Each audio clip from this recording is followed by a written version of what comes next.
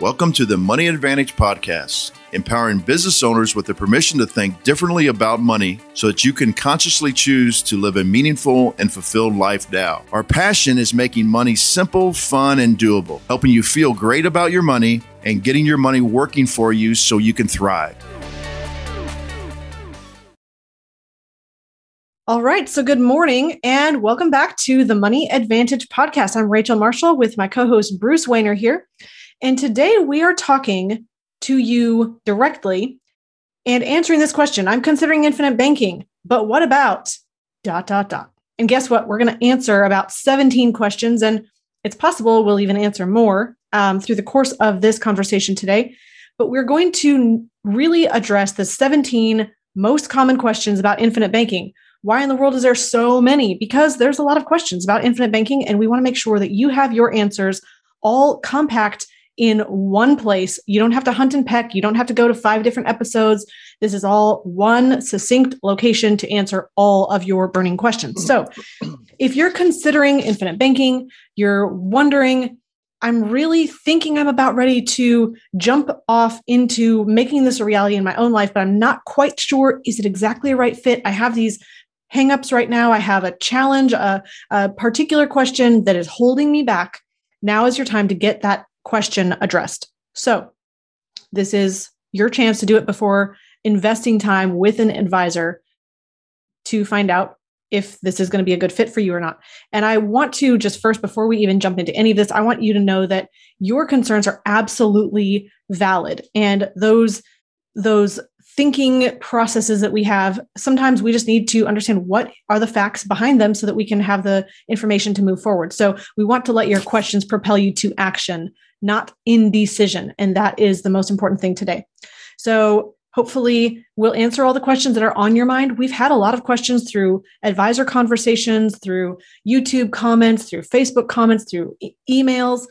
And at the same time, maybe we forgot or just are not addressing something that's on your mind, and we'd love for you to ask your questions directly. So if you are on YouTube or Facebook Live, please go ahead and drop your question in the chat.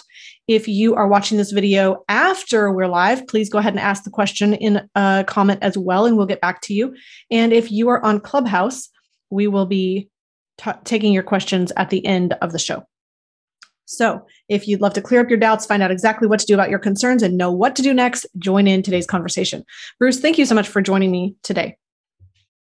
Good morning. Yeah, this is a nice topic. I do want everybody to understand that we're going to talk logically here, and I understand that not everything, when people have questions about a concept, that it's not all about logic for a lot of people.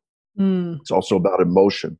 What I've noticed over the years of doing this, since basically in the 80s, it's really hard to change a person's emotional reaction to some of this stuff. And, maybe if you have an emotional reaction, then you really need to move on to something else. But if you do believe that you could, if you do believe that maybe just logically you could get through this, and you really want to understand all the pros and cons, then I would continue to listen.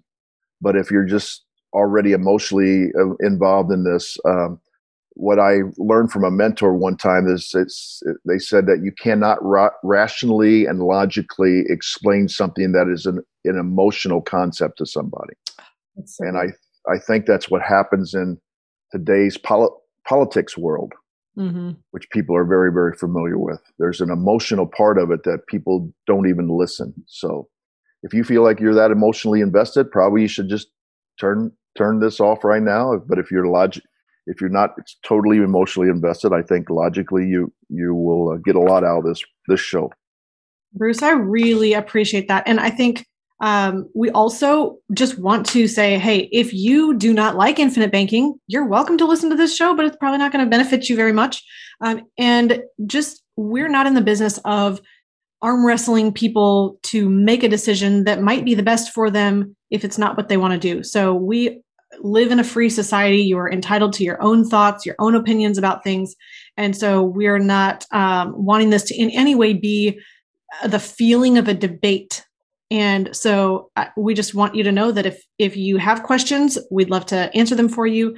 If you don't want to use infinite banking, yes, absolutely jump off the call right now. So, all right, let's go ahead. I think first it would be really important. Oh, I'm going to actually say this at the top of the show as well. If you are on YouTube specifically, I would love for you to, well, on Facebook as well. If you are listening live, please go ahead and share a comment with us. Where are you at with infinite banking? Are you trying to make a decision? Are you already using it? Do you have questions because you have not gotten started yet, or you have questions and you're already in the process? I'd love to know where you're at. I would also love for you to like this video and subscribe specifically on YouTube. We have content coming out every week like this in a podcast format and even more frequently in a shorter video format. So please like, comment, and subscribe.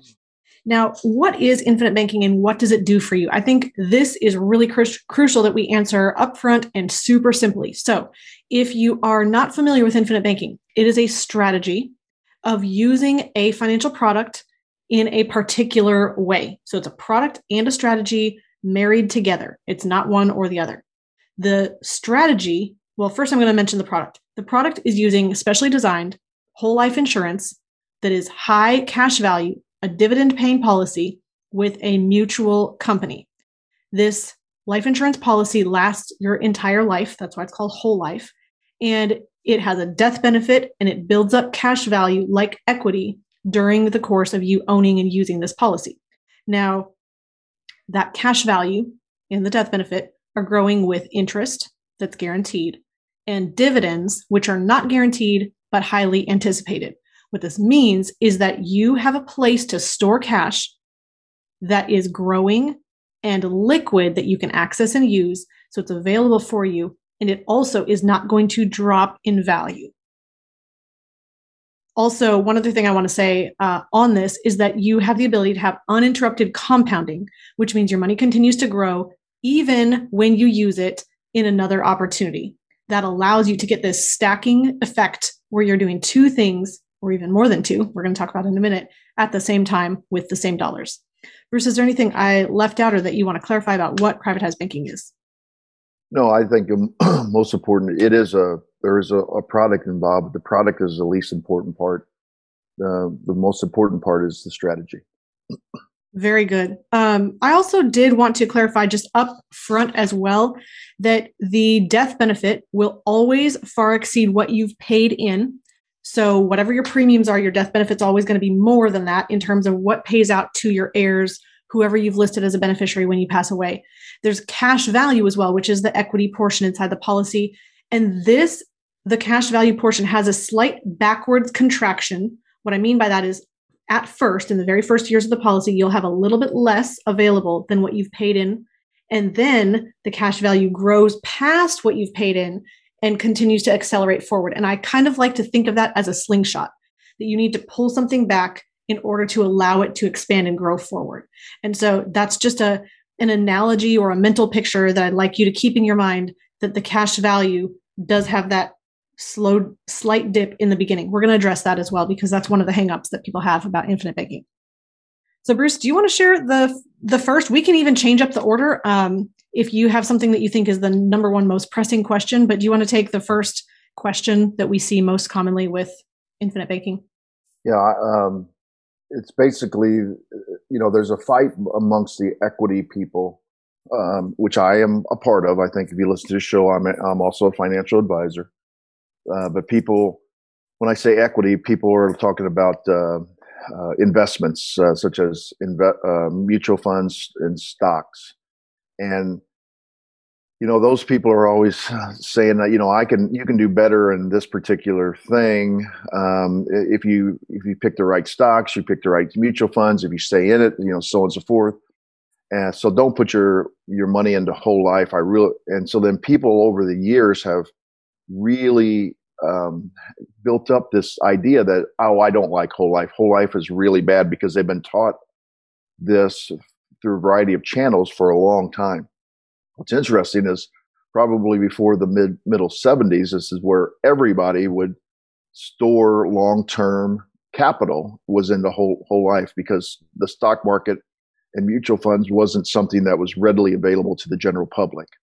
And so this whole idea really in the last, say, 40 years has come to where people say, well, I don't like whole life. And then you ask them, why don't you like it? Mm-hmm. And then, the most common thing is they will say, well, it's a bad investment. And we're going to get into that later on.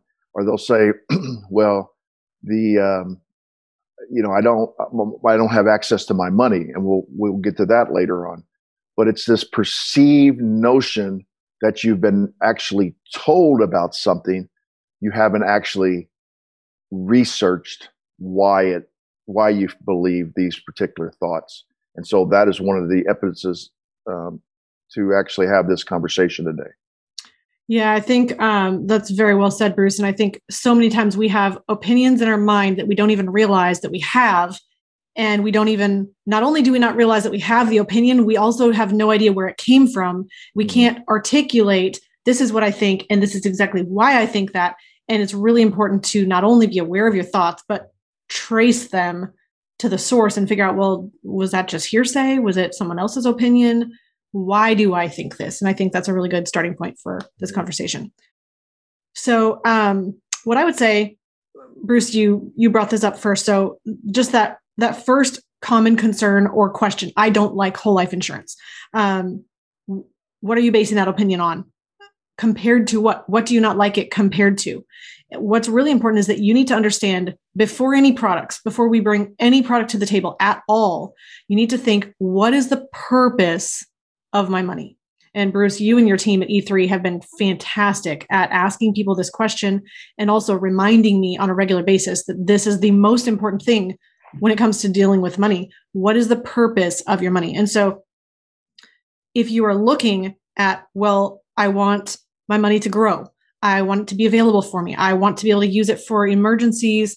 I want to build investment capital so that I can have money to invest. I want cash reserves so I can lean on that for my business. Those are purposes of your money. Maybe you want to put your kids in college. Maybe you want to increase retirement income.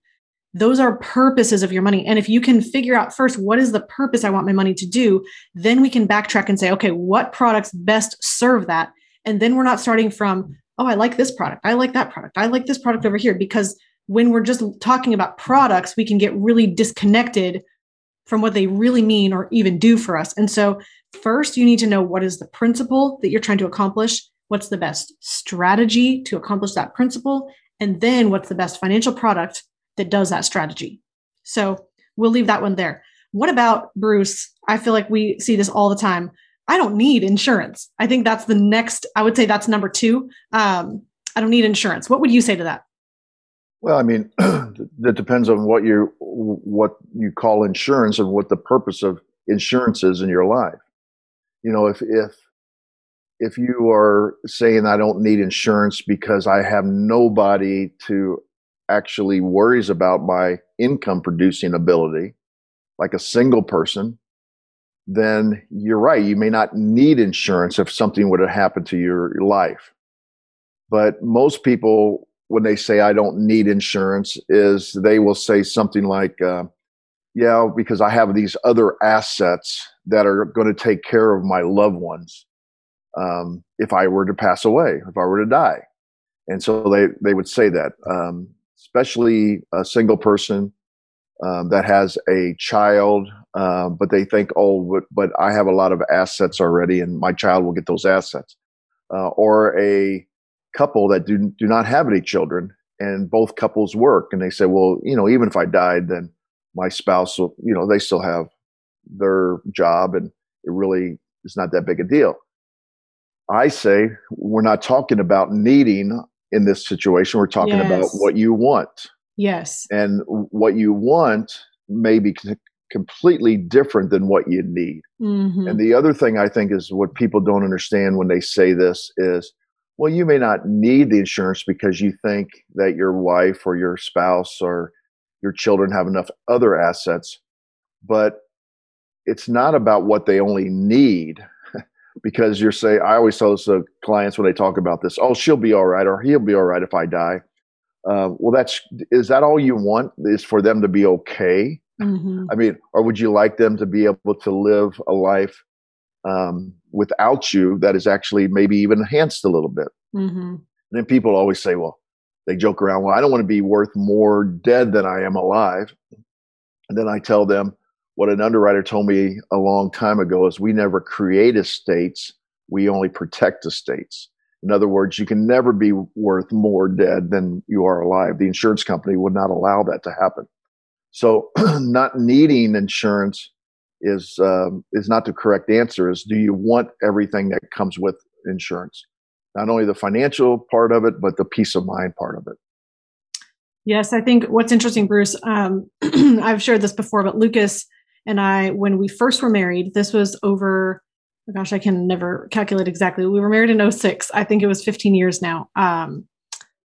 Yes, this coming up year will be our 15-year anniversary. So we just had a term policy on him that was $50,000. And we thought that's sufficient. I can bury him if he passes away, and we don't need any insurance on me because I'm not working.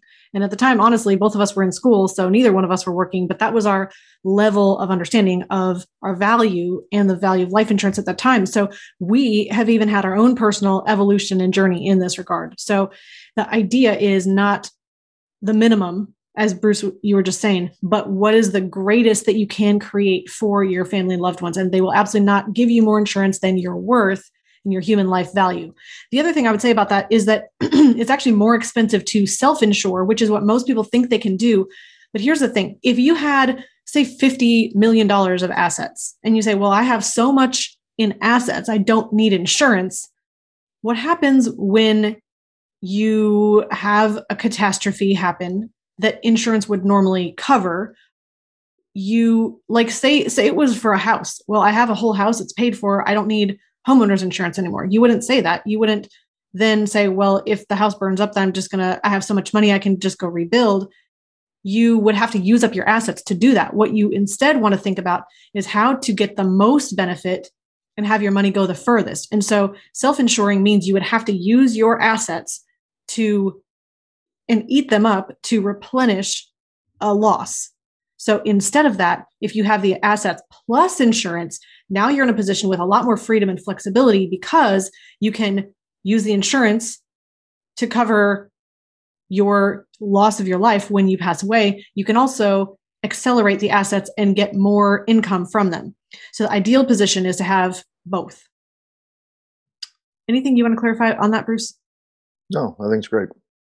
All right. So this kind of comes back a little bit to the first one that we talked about. But number three, I would say let me phrase this correctly. Number three of the questions that we hear about infinite banking is, I think I could get better returns in the stock market.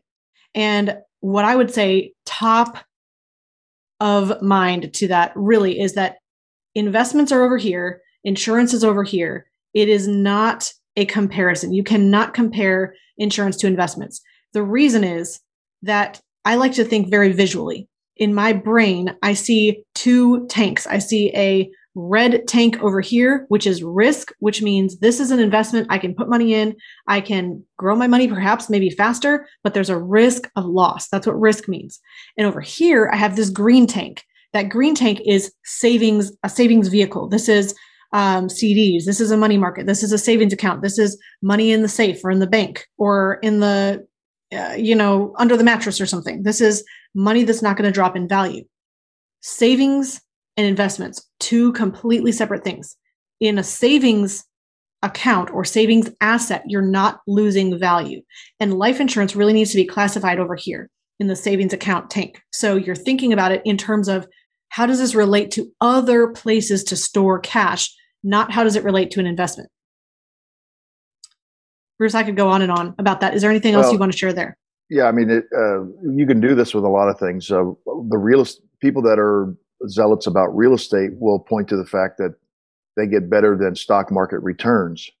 But you can't even compare those because real estate is an illiquid investment, where a stock or a mutual fund is a liquid investment. So you really even can't compare those two items. It's what are you really trying to accomplish in your financial life?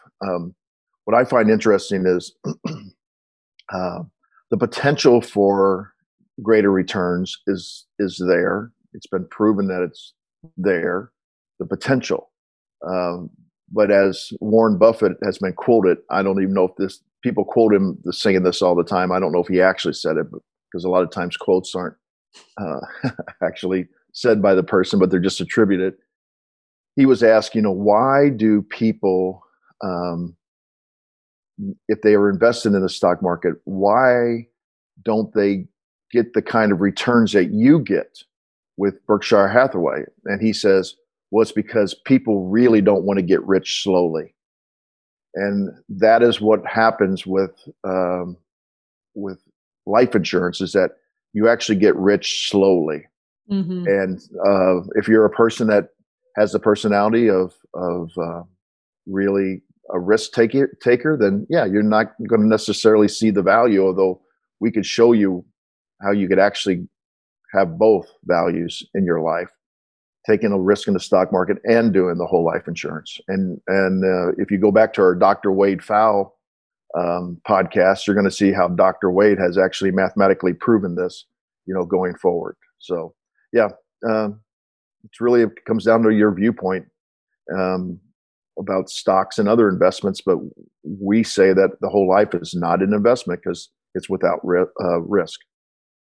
That's awesome. And I think it's very interesting. Again, you talked about getting rich quickly, getting rich slowly. What's interesting is that if you are looking to just accelerate wealth as quickly as possible, sometimes you're thinking more about the short term rather than the long term. And ultimately, the people who love infinite banking are the people who are willing to say, I want to build the fundamentals. I want to do this right. And I want long-term guarantees, and I want steady growth, and I want something I can depend on. Now, if that's not you, infinite banking is probably not for you.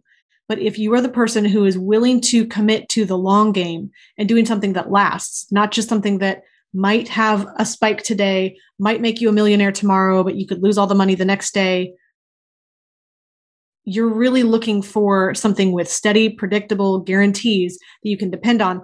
And the interesting thing about it is, though, with infinite banking, you're using that as a platform or as a foundation. That doesn't mean it's not the only vehicle you're using. It's not that all of my money is in life insurance and I'm never doing anything else with it, because that's just life insurance. That's actually not infinite banking. Infinite banking is when you have this steady, consistent, predictable, compound, uninterrupted, growing asset over here. And then we leverage against it by borrowing against that capital and putting it to work in other opportunities. And now I'm earning a return in two places at the same time. And now I'm actually accelerating even faster than if I had just invested only in the investment in the first place. So it's a matter of thinking differently about how to accomplish your results or accomplish your goals in a more consistent and mathematical and logical way.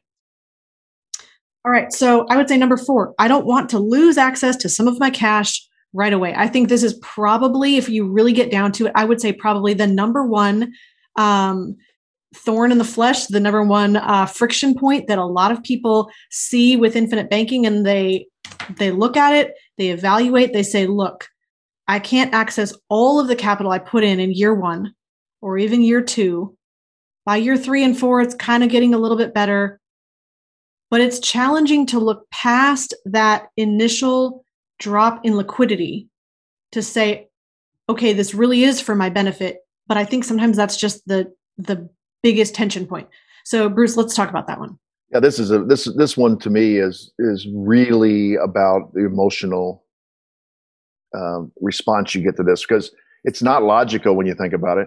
Let's say a person has $1 million in savings account in the bank, and they're contemplating moving that money over a period of time, let's say $100,000 over 10 years, into a specially designed whole life insurance contract. The way we design the starting point of our designs will have you being able to access 75% of the first year's premium. Well, let's just do a little math here. So you still have 100,000 times 9, or $900,000 in your savings account, and you have access to 75,000 from your whole life insurance contract. So that's $975,000. Mm-hmm. So I hear this all the time. Well, I'm giving up 25% of my liquidity. No, you're only giving up 25% of liquidity of your first year premium, but you still have $975,000 or 97.5% of liquidity. Mm-hmm. So that's you're only a very losing, good point. You're only losing 3.5% of your liquidity. Now, I challenge people when they say, well, I don't even want to lose 3.5%. I say, how did you get $1 million in your savings account? You got $1 million in your savings account because you have good money habits. Mm-hmm. Good money habits would mean that you will never actually go below a floor in your particular savings accounts. And I bet you that floor is not $25,000, which is what you're haggling over in your mind right now, that you don't have access to this $25,000. So if you can think about it logically, and then in the next year, you transfer another 100,000 and closer to 80% of your money is available. So now you have 980,000. Now you're going to only give up 2% of your liquidity. And along the way, you're actually you're right back into the same position liquidity wise after about year 7. But it's once again, we're going from 3.5 down to only maybe in year 5 down to 1% lack of liquidity, Mm-hmm. and then 0.5%, then 0.3%. And then year 7, you're going to about 100% liquidity from what you have in the bank and in your cash valued life insurance. The difference is everything now is growing tax-free. You have a leveraged death benefit. You don't interrupt the compounding effect if you use the money in the bank. So logically, if you look at your total liquidity, which you would not have given up by using that total $1 million somewhere else anyway, Mm-hmm. then you ought to be able to get over this reason that is really bothering you. You know, it's really interesting to me, and I'm going to totally misquote this. I wish I had looked it up and thought this through in advance, but there's a study that's done with children. It's a psychology study, and they put the kids in the room and they give them one marshmallow, and I'm sure you've heard of this, Bruce, and they say, you can eat this marshmallow right away, but if you wait for, I don't know, 1 minute, 5 minutes, 10 minutes, whatever it is, we'll give you 2 afterwards. I'm on track with the idea, but do you know the technical details of the study? I've seen it. Yeah. So they basically, they tell a young child, like 5 years old, 6 years old, and then they put a marshmallow in front of them and they say, we're leaving the room right now. If you do not eat this marshmallow, we'll bring you 2 more or 1 more marshmallow back. And you can actually have 2 if you wait like 3 minutes. Okay. I wasn't sure about the length of time exactly, but so the idea though, is that they tracked these kids, their ability to delay gratification and wait for something better in the future. And they realized that tracks over into long-term life success. And again, I don't know all the full details on the story, but the idea is that if you can be patient with something that seems a little bit challenging or constrictive or hard right now, you will have a payoff in the future. And life insurance is very specifically like this. It gives you the ability to recognize there is a lack of liquidity in the earliest years. You're paying for, Bruce, you say this all the time, but you're paying for the home office building to run. You're paying for the cost of underwriting. You're paying for commissions to the agent who educated you on using this product in the first place. And when you think about those costs, it drags down your liquidity so you have a little bit less than what you put in the earliest years. And that instead, though, if you have this curve of here's the amount of money I've funded into the policy, my paid in capital, your cash value is a little bit less than that in a few early years. And then there's this break even or this crossover point where beyond that date, everything that you've paid in now will be exceeded by the cash value. What do I mean by that? I mean that once you hit that break even point, and for you, it depends on your policy design, your age, your health when you start the policy, say that is exactly in year 5 and 6 months, 5.5 years. At that point, everything else that you put into the policy will be growing by more than what you put in. What that means is that by that date, I've funded $100,000 into this policy. Now I have access to $104,000. And then by the next year, maybe I've put in $120,000. I have access to $130,000 of cash value. What that means is it's continuing to get better and better and better the longer you have this policy. And actually, we had Doug Lodmell on the show a couple months back, and he talked about your asset protection is something like cement that always continues to dry and get better and better and better and stronger and harder with age. And even after it's been settled for numerous years, it continues to harden and harden. And life insurance is like that. When you have a properly designed life insurance policy, it continues to improve and get better and better and better the longer you hold that policy. So if you can look at the long-term benefit and you can realize that that short trade-off in the beginning is worth the tremendous advantage of long-term growth and liquidity in this death benefit that's far greater than the amount you paid into the policy in the years out into the future. That's something that for me, I'm totally willing to say, I'm going to give up a little bit now to get that huge benefit in the future. All right, we are going to have to move a little quicker here. So here's the next question. I already have a policy, but I'm not sure it's a good one. Bruce, how do we answer this? Well, it depends on what your definition of good is. Mm-hmm. I've yet to see a whole life of insurance policy that I would consider giving up. Matter of fact, I say this to clients all the time. Oh, if you're going to give that up, I'll pay you the cash out of it, and you just make me the owner and beneficiary. And people are like, they're taken back by that. And I said, no, I'm serious. You got $20,000 in here. You're going to surrender. You're going to get 20,000. I'll hand you the 20,000. I'll write you a check for 20,000 right now. You make me the owner and the beneficiary.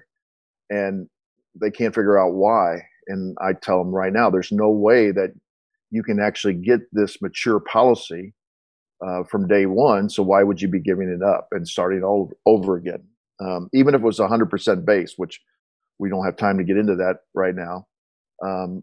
Matter of fact, we had a client the other day that, came to me and said, I'm really not worried about the early cash value. I'm more worried about the death benefit. So that changes the design of what you're trying to accomplish. So yeah, it's depends on what you call good. A lot of times people will contact us and say, I don't think I have the greatest design. And I'll say, well, it depends on what you're trying to accomplish. Mm-hmm. If you just want early cash value, and don't even worry about what's going on in the future as far as potential give up on dividends, potential give up on death benefit, then yeah, maybe you don't have the best design. But to start over, that's probably not going to get you where you are right now, right away. So why would you start over? So 1031 exchanges, what we call in the industry, really don't happen very often from whole life to whole life. They happen more from the different other types of permanent policies, such as universal life, index universal life, and variable universal life. So once again, I think it's just a definition of what is good. That's great. That's great. We'll also probably bring something else up in a future question here that might answer that question for you if you had a specific angle on that as well. So I want to tell you, number 6 is I have heard that that I always need a certain policy design, but different people say different designs. And this is another big friction point in the industry. And I'll just, I'm going to lay out a very quick framework for this. And then Bruce, I'll let you take it from here. So there is different policy designs specifically when it comes to how much base and how much paid up additions, which is a rider that you can add on that accelerates your cash value. Some people say you have to have only 10% base and 90% paid up additions in terms of how much your premium is structured into two different kinds of premium or into these two different kinds of funding into the policy. Some people will say, well, you can have 100% base policy and no paid up additions. So really that's kind of the full spectrum. You can't really go to 100% paid up additions with no base policy. So that's the full range. If you went from the most base premium to the least base premium that you can get into a policy. What does that mean?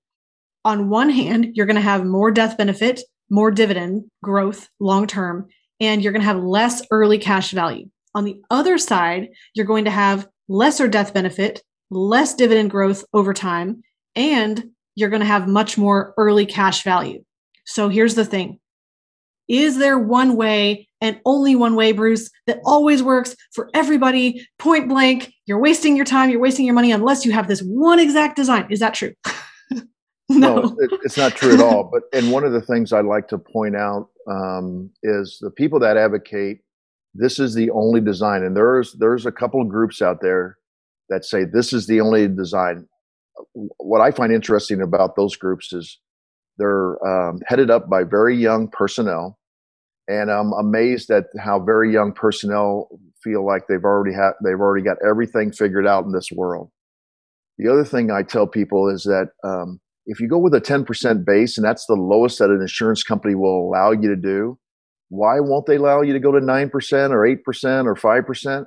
It's because the insurance company feels like it's a detriment to them to do it, not necessarily because it's bad for the insurance company directly. It's actually, from my research is that they find that people that are doing those kind of designs are actually short-term minded and are more likely to give up the policy in the future. And that actually gives them bad publicity for that particular insurance company.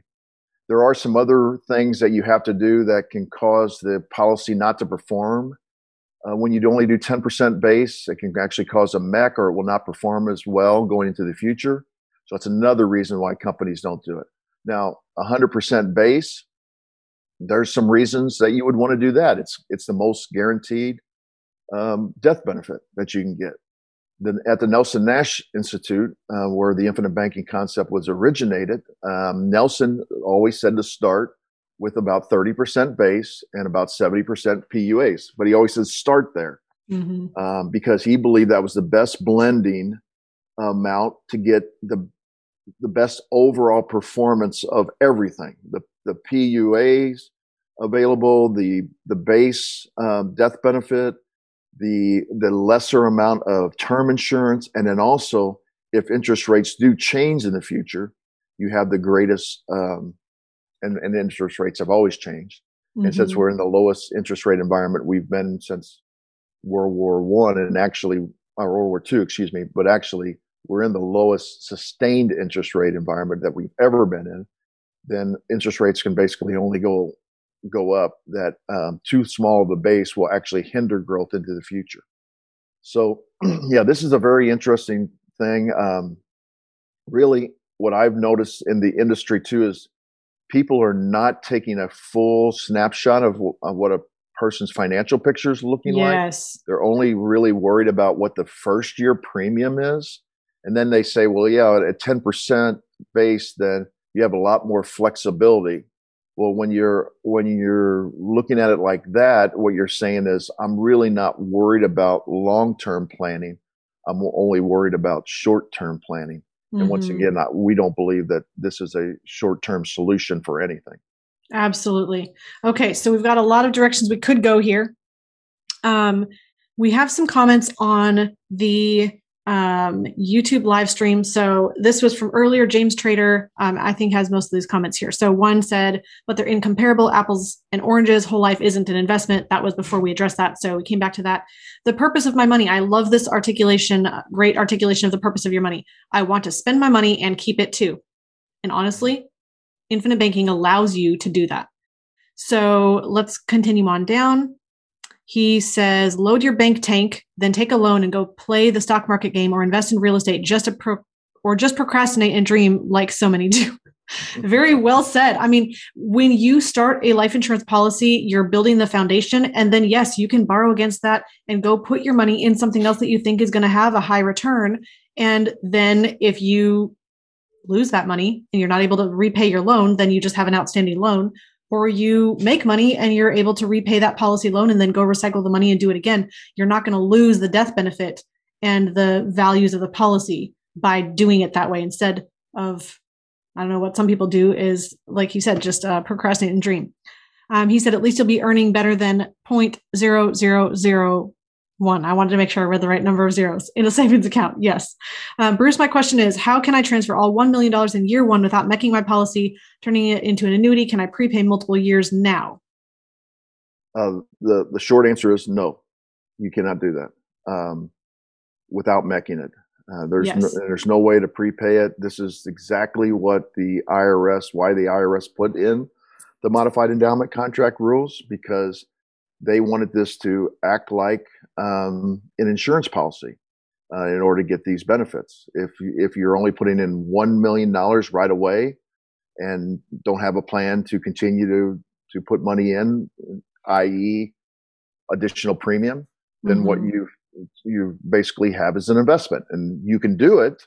And there are cases, I've done it for estate planning, where we just take a single premium and we buy a large insurance policy with a single premium without the intent of accessing the cash value, because we are doing it for estate planning purposes to pay estate taxes into the future. So there is a place for it, but not if you're going to want to access the cash. Good. Okay. Also, question, what if I want to move from a smaller policy to a larger policy? I love this question because so many people in the infinite banking space do exactly that, but it's not moving from one policy to another. It is adding on additional policies. So, Bruce, you're a key example. I think you said you have 4 policies in your... Well, I have 4 just with Lafayette Life. I have 6 total. Okay. So 6 life insurance policies. My husband and I have 4 policies. Now, not all of those are whole life, but we plan to convert and add on more whole life policies in our family banking system as well. I call it family banking because there's multiple reasons around that, but it's using infinite banking within your family to continue to grow wealth over time.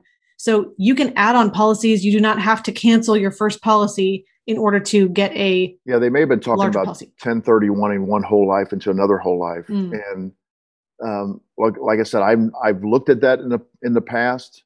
It normally does not work because you're restarting some of the lack of liquidity, although almost all the 1031 is liquid at that time. But it usually doesn't make any sense to 1031. It just makes sense to go ahead and start a new one. In addition. But you certainly can look at that. Now, here is the last question that I'm going to read, and this goes into the next one we're going to discuss. So the question is, but doesn't a 30/70 reduce my cash value available first year? So, absolutely. Yes, because you're not going to have as much as if you had done 90% paid up additions in the first year. Sure. I mean, we could say you could go all the way to 90% base and only 10% PUAs. Absolutely. But then once again, I know this question comes up with a lot of people that want to invest in real estate. And they say, oh yeah, but I want all this money to be available and then I'm going to go do my real estate. And I say, well, but then you're putting it into your real estate that is not liquid. So that's a lack of liquidity there. What are you really looking for in your 90/10 is, hey, I basically am not looking for the long-term growth of the policy as much, because the base dividend is going to affect the majority of the dividend in the future. It really is. It's funny when you see these illustrated, they will show you, oh, look how great this is. After 50 years, you're going to have this amount of money. But they're presuming that interest rates are not going to change over the next 50 years. If interest rates move, I said this to a client the other day, and I actually proved this from other illustrations we've had in the past. If dividends are sitting at 5%, which they are, would say are with many of the major carriers right now, and they go to 7.5%, which I don't think is crazy because they were at 7.5% about 10 years ago, then people say, how much of an increase is that? And people say, well, yeah, that's a 2.5% increase. And as Todd Langford has taught us over and over again, that's not a 2.5% increase. That's a 50% increase. So your money, your dividends actually increase by 50%. So if you were to get a $5,000 dividend one year and it goes up to 7.5%, you actually get a $7,500 dividend. But here's the key. Once the dividend is declared, it's guaranteed and it compounds on top of that. So the next year in the illustration, you would have seen it only on $5,000. But now, because it goes up to $7,500, you're going to get interest and dividends on the $7,500 that's in there, not the $5,000 that was originally illustrated. And the compounding just takes off. In this particular illustration, I was showing a person from the past. It was illustrated that after 12 years, they were going to get $4,000. But in fact, in a rising interest rate environment, they were going to get 12,400. So it was 3 times as much. Wow. And that was because of the compounding effect on top of it. So yeah, short term, if you want to look at this short term, go ahead. But I just think it's a really bad way of looking at it. Just to bring up another point, I have a friend who started a bank, and An actual bank. An actual bank. Mm-hmm. And they had to put up $20 million in the state in a trust, and they got a fixed response. But it took 10. They held the money for 10 years as the banking charter was completed over a 10-year period.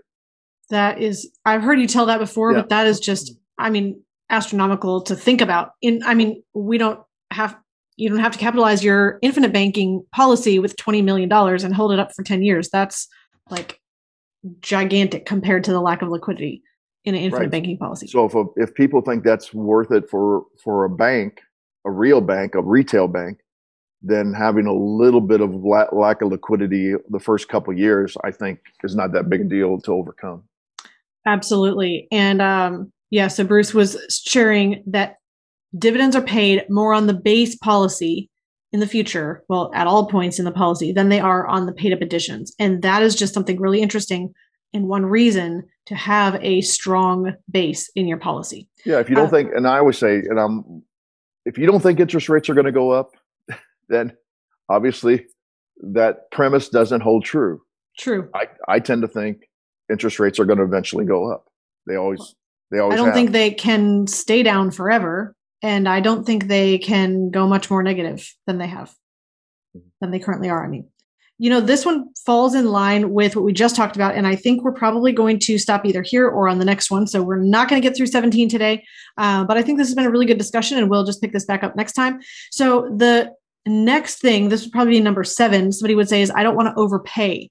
And I think this goes right in line with the policy design. And they say, well, I don't want to pay more than I need to for this whole life insurance policy. And so then we can have that mindset from shopping at the grocery store, and you say, well, these 2, containers of chicken soup stock cost $5 over here or $2 over here. Okay, but what's the difference? Well, maybe one's organic and has, I don't even know, it's healthier for you and low sodium or something. And the other one is like full of chemicals and ingredients you can't name and MSG and all this crazy stuff.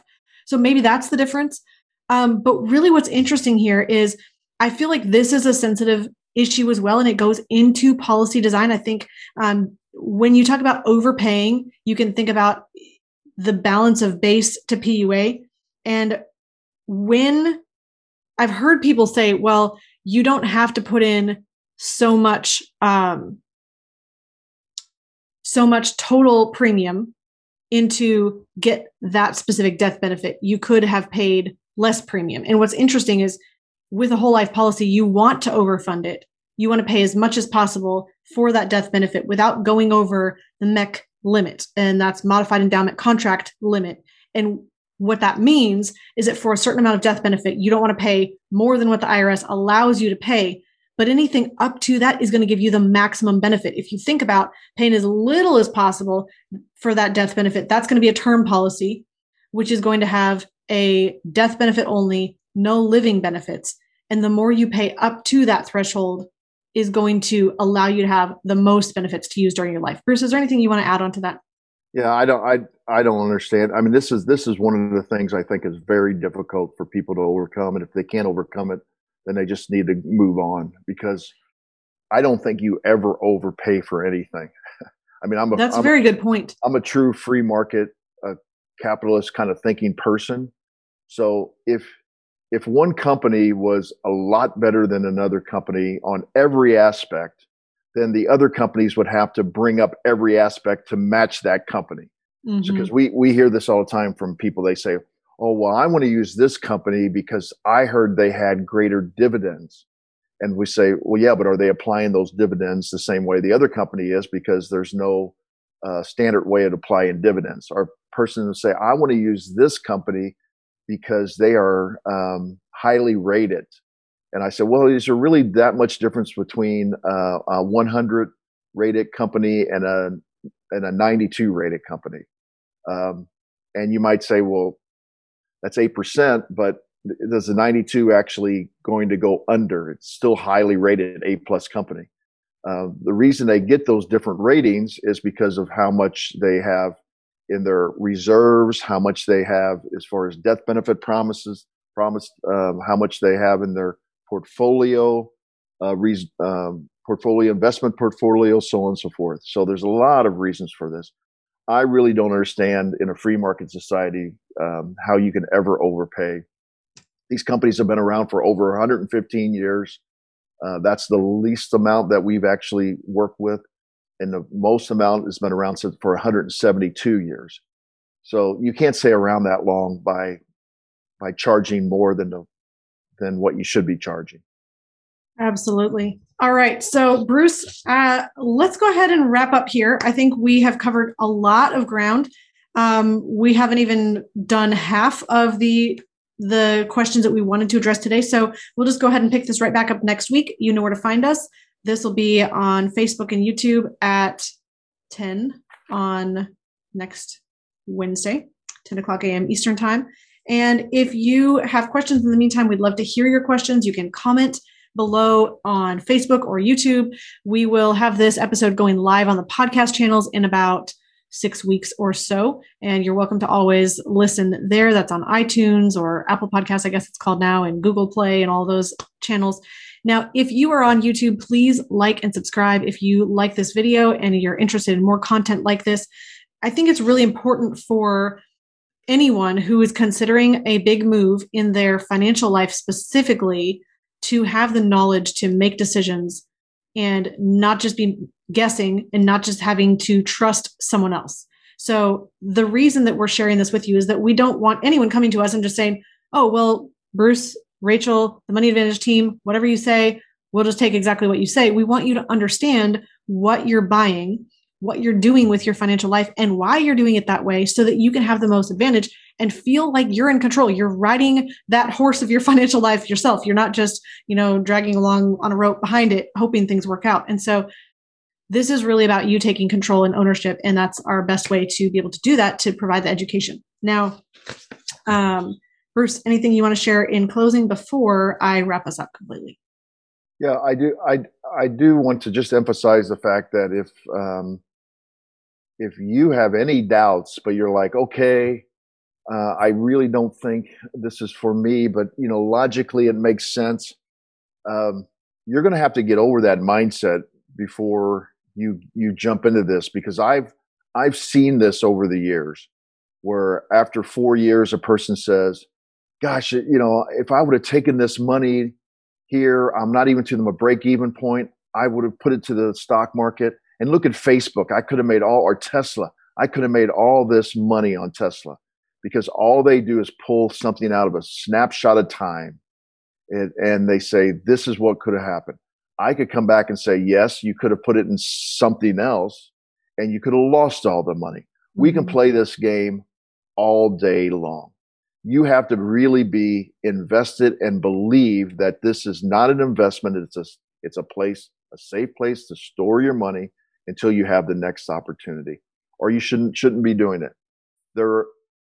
I just thought of something that just happened this week. There are times that you might give up your whole life insurance contract. And we actually had one this year after 4 years. But here, it's a very interesting thing. When we originally did it on the husband, they discovered that he had a brain aneurysm. So he wasn't eligible for insurance. And so he loved the concept of the infinite banking concept. So we did it on his wife. In the meantime, he just discovered that the term insurance, which we had asked him if it was convertible, he just said no. And we said, well, make sure you check. And he said he checked. Of course, this is what happens in the industry all the time, is he was reassigned a different agent, and the different agent thought he had a different product. Mm. He just sat down with another agent and discovered that it was actually convertible. So because he is at risk, we then took the cash value of the whole life insurance of his wife and actually gave up the entire amount. We thought about taking a loan, but he wanted to just go ahead and get as much possible. And we funded his conversion, even though we didn't make any money off of it, because that was what was best to protect his family, because he had a brain aneurysm and he could die at any particular time. So these are suggestions about guidelines. We always say that we have no hard, fast rules. Mm-hmm. And so if you have anybody out there that's saying, oh, don't invest in whole life insurance, one, they don't understand it's a savings vehicle, or don't do that design. You can only do this. Those are hard, fast rules. Mm-hmm. Can companies or individuals really have hard, fast rules for all of the 330 million people in the United States? I would ask yourself that particular question. That is a very, very good ending point. And Bruce, thank you for sharing. I think it's so interesting that you need to recognize you have a particular financial picture, you have a particular personality, you have particular goals and things that you want to accomplish in your life. You have a set of family members in your life that you all have different personalities as well, and maybe different skill sets and things that they'll accomplish. And you need to work in what is best for you and your family. So thank you so much for being with us today. Thank you for joining us live wherever you are. And I just wanted to let you know in closing that we've been talking today about infinite banking, but infinite banking is just one part of a much bigger process and journey to building time and money freedom. And ultimately, we're not just wanting people to do infinite banking because infinite banking is awesome. It is. But it helps you do everything else better. First, you need to keep as much of the money that you make as possible. The reason I'm showing this is because I'm thinking of it as 3 layers of a foundation or of a house. I'm building the foundation first, and that's keeping as much of the money that I make as possible. And then I want to protect that money. And then I want to use my capital to build as much wealth as possible and streams of income, specifically with cash flowing assets. And so we can help you accomplish that journey from wherever you are standing right now. And so the way that you do that is you can go over to themoneyadvantage.com/calendar. You can book a initial conversation with our advisors. And this is just a chance to get to know you. You get to know us. We find out, is this a good working relationship? Is this a fit for us to help you accomplish your goals? So just wanted to share that. And then I would love if you are joining us on iTunes later. Please go ahead and rate and review this channel. That really just helps more people to be able to find us. And also, in case you didn't know, we post this back to our website, which is themoneyadvantage.com. There's a full blog post, any links that we've mentioned, any resources, those are going to be in those show notes, and you'll be able to access everything that we talked about right there. I think that's everything we're going to share today. So in closing, please remember, success leaves clues. So model the successful few, not the crowd, and build a life and business that you love.